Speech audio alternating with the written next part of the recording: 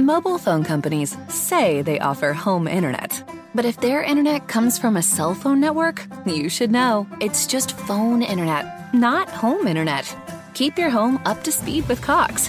Cox internet is faster and has more reliable download speeds than 5G home internet. Cox is the real home internet you're looking for. Based on Cox analysis of Ookla speed test intelligence data Q3 2022 and Cox serviceable areas, visit cox.com/internet for details.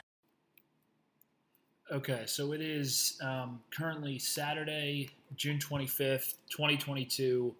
We're about, whatever it is, 4 or 5 days away from Kyrie having to make his decision about what he's going to do, whether he's going to opt in and maybe extend, or opt in and get traded, or opt out and possibly sign a deal with the Nets and re-sign, or opt out and then try to get signed and traded, which, as a lot of people have said, would be more unlikely due to the hard cap issues. But I just felt the need, with a couple of days to go until Kyrie has to make his big decision, just to kind of analyze the landscape of everything going on, because I think a lot of the stuff that's been said on both sides of the issue, whether you're pro-Kyrie or anti-Kyrie, I think has been a bit disingenuous and a bit taken out of context and whatnot.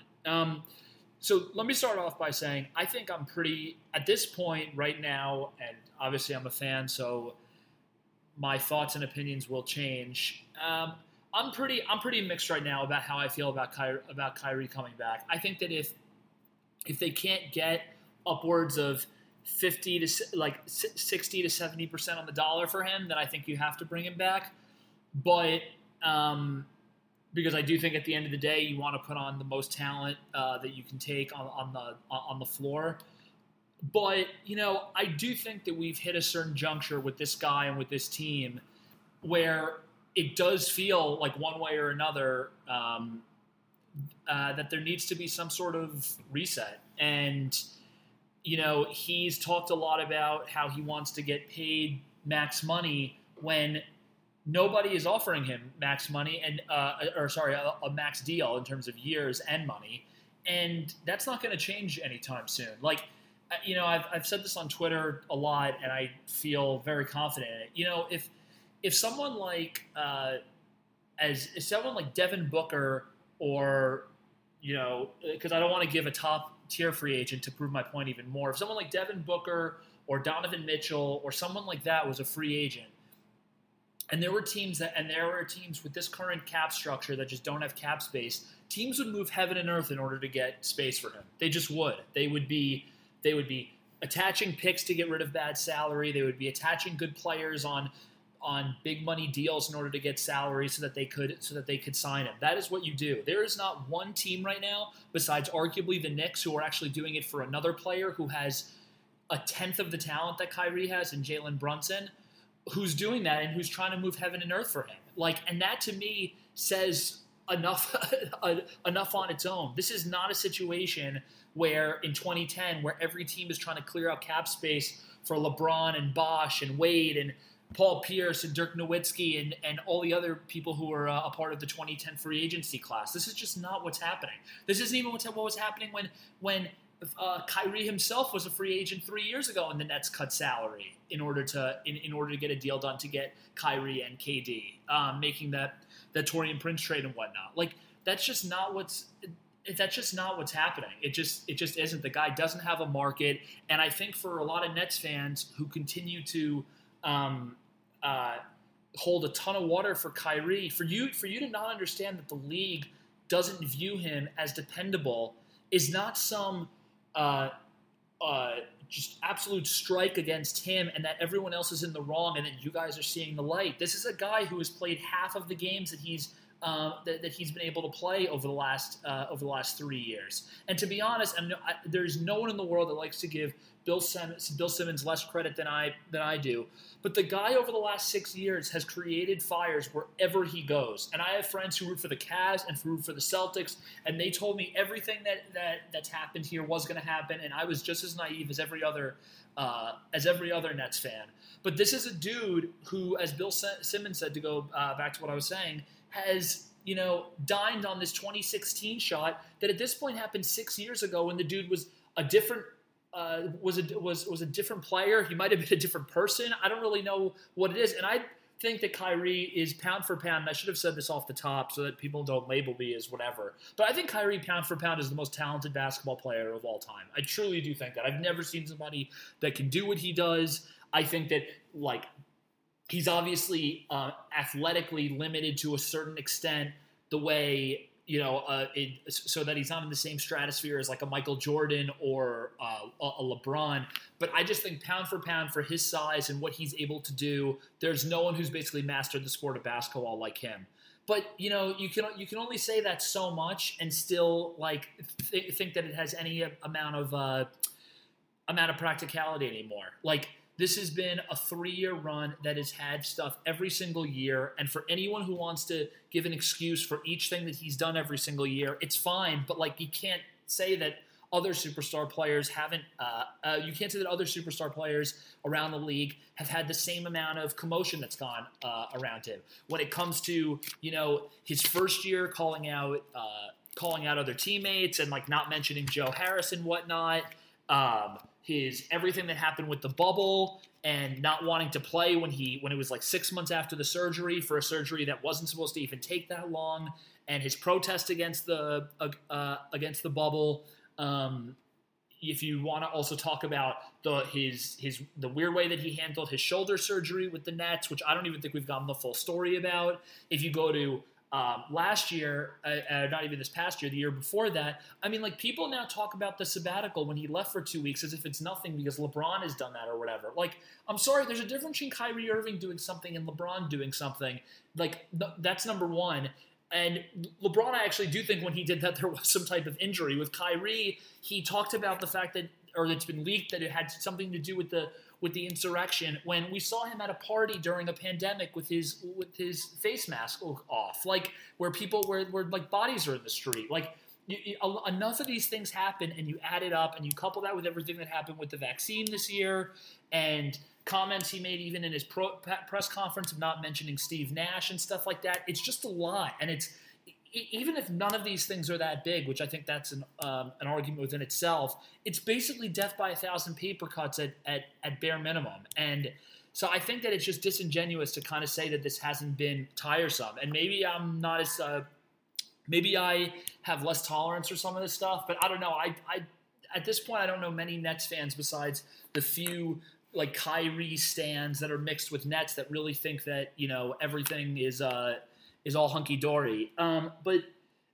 I want to go back to kind of everything going on with him and his contract situation, which is that, like, at this point, I think that the way that the Nets have handled this is it's funny. It's twofold. On the one hand, from a public perception perspective, it's in some ways I could understand why someone would think it's a nightmare. It's like this public negotiation that is basically being done between insiders and between, like, podcasts and whatnot, and it just looks totally unprofessional. And if I was a player, I could understand being like, this Nets team is run totally bizarrely.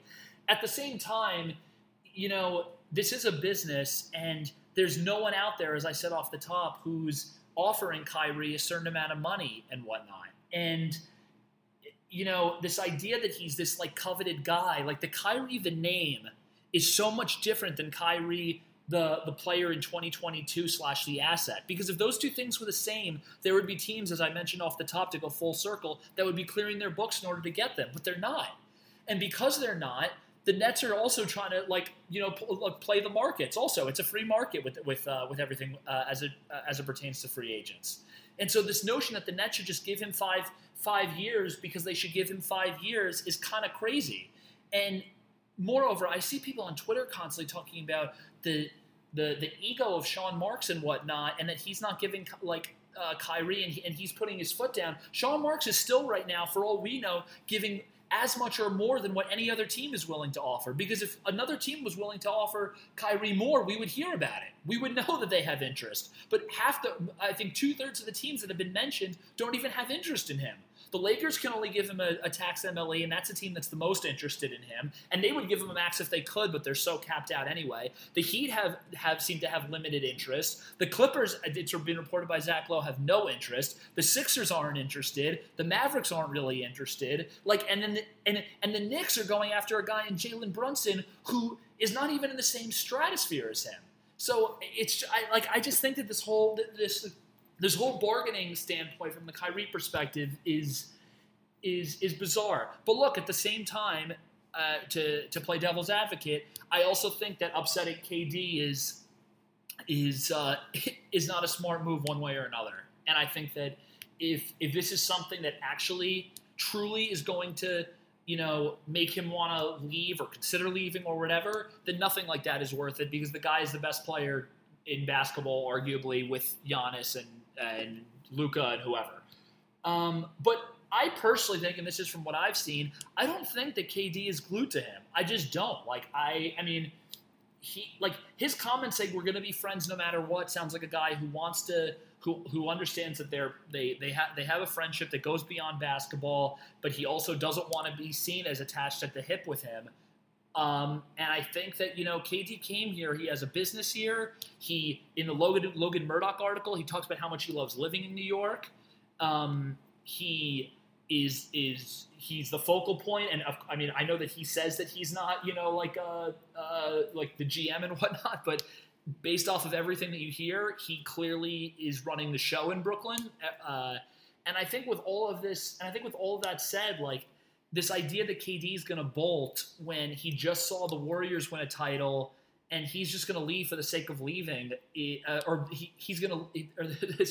idea that he's going to leave because Kyrie is gone, I think would show that he's even more attached at the hip with him. And I think that's not what he's looking for. And I think that at this stage in his life, if there's anything I got from the Logan Murdoch article, it's that he really loves his life and likes what's going on here in Brooklyn. And to be honest, I think that if he 1,000% wanted Kyrie back and was making that beyond known, I think everyone in the world would know. And he would stomp his feet and make it loud. Why would he passive aggressively act like he does want Kyrie, but doesn't actually want to say it, if it might end up leaving to Kyrie leaving and then he's stuck? If in the end his end goal is for him and Kyrie to be together, the dude, if he wanted to, could get this done in a second. He could be like, look, Sean Marks, Josiah, I want this guy right now. If not, I'm going to put up the biggest stink of all time. But that's not what he's doing. Maybe he will do that. We'll see. But I think this idea that Sean Marks is playing this ego game and that he's willing to jeopardize blowing up KD, who he, by the way, stripped everything down that he built in order to get KD here, is lunacy. And Sean Marks also knows that the team has no picks. This team can't go into quote unquote rebuilding mode. They just can't. That's not what's going on here. And so I think this idea that he's, completely, that Sean Marks is going off the grid and is doing things that might end up jeopardizing KD wanting to leave immediately. Logically, it doesn't make sense. And people talk about that Woj article where they said that KD isn't, recruiting players and stuff like that. And people were saying that KD was the one that was leaking that. Why would KD tell on himself that he's not helping to recruit people to come to Brooklyn? It doesn't make any sense. If at the end of the day, KD's goal is for Kyrie to come back, why would he then simultaneously try to make it so that a lot more talent doesn't come to where he is, especially because he doesn't have any leverage with the Nets at the end of the day from a contract perspective. The dude is all locked in. So I don't know, a lot of the arguments, as I said off the top, a lot of the arguments that I'm hearing people make just don't really add up and don't have logic. I'm sure I'll get, comments from this podcast generally, but a lot of it just truly doesn't make that much sense to me. So I wanted to talk a little bit before I hang up about kind of where the team goes if he were to leave. And I think if he does leave, I think that, unless he does this, $6 million thing with the Lakers, which would be a disaster for him financially, both this year and moving forward, because because the Lakers wouldn't even have bird rights in order to give him, a max, as Yosi Gozlan from Hoops Hype said. So I just wanted to give some stats because I thought it was interesting. So if you look at the Nets over the last couple of years with KD with KD on the court and with James Harden and Kyrie off the court, the Nets, players on the Nets have an unbelievable offensive rating and also a great defensive rating. KD is like a 116 offensive rating, 109 defense. David Duke, 123 offensive, 113 defensive. Patty Mills, 116 offensive, 107 defensive. Obviously, this isn't at a ton of time because there hasn't been that much time of that happening. But the net ratings of all of this is incredibly strong. They're all like plus 10, plus 8, plus 9.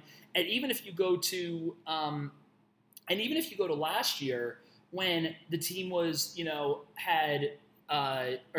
years ago now when there was KD and no Kyrie and no Harden, where the sample size is even bigger.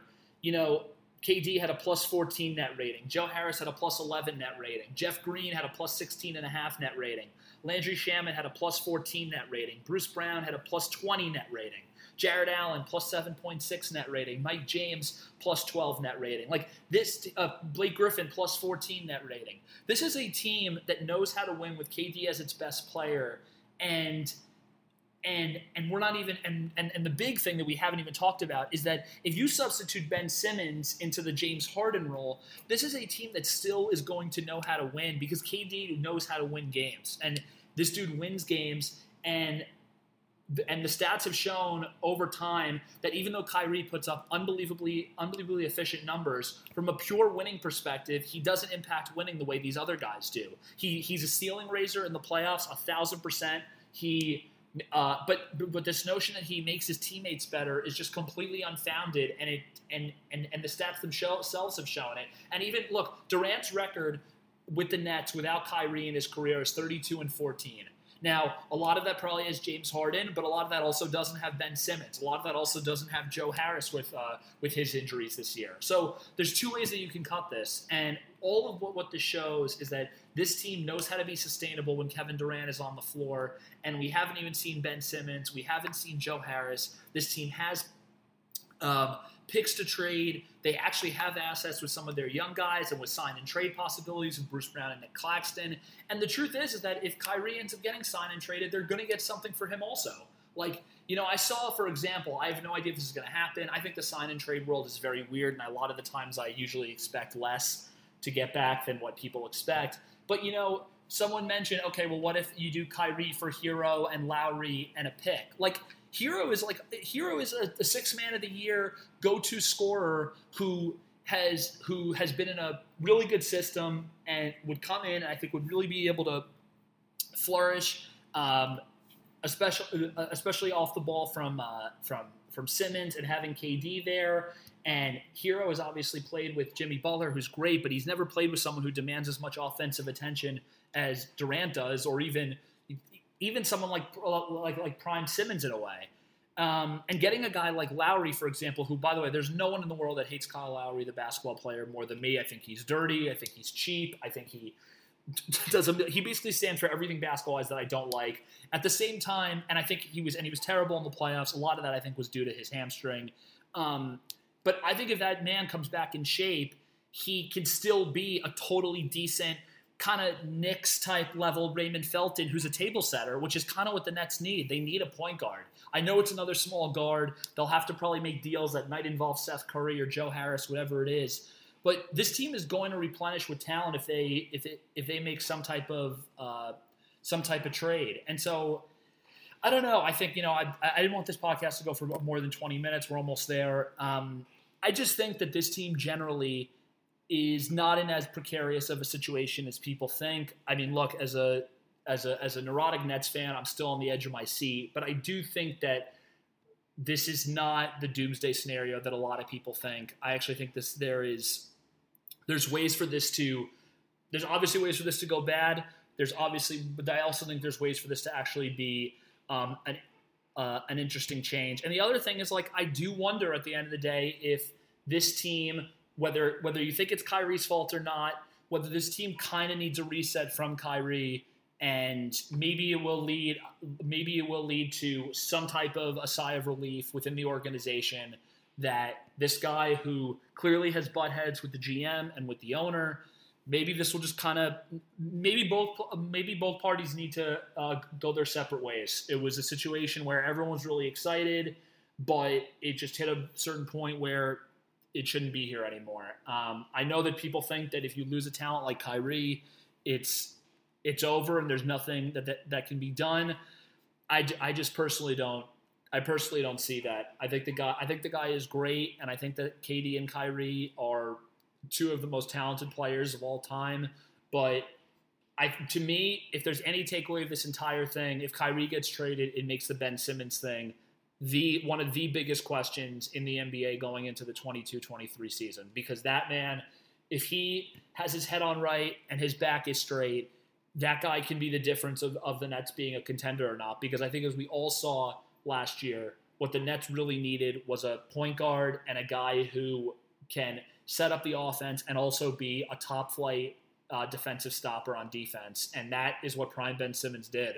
And if you put, like, for example, if you put Ben Simmons in there and you put Tyler Hero in the Kyrie role, I think that Kyrie is obviously much better than Tyler Hero, but you're at least still setting yourself up to contend, especially because I think the East is good, but I think as we've seen, all these teams have flaws. Like even the Bucks, who are going to be the heavy favorites, but all those guys are going to be a year older, like Middleton, like Holiday. You look at the Heat. I mean, obviously, if they get Kyrie, who knows? Kyrie, Jimmy, and Bam is obviously a nice trio, but they'll obviously lose depth. It would lose depth in a Kyrie trade. I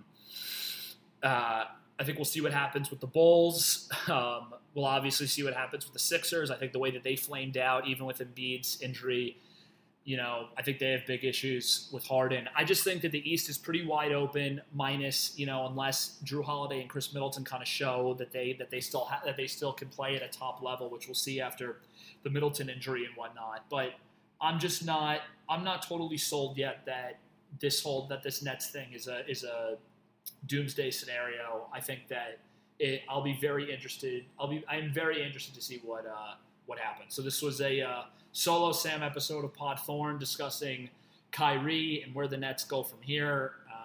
As you can tell, I'm definitely a little nervous, but at the same time, I'm curious to see what happens moving forward.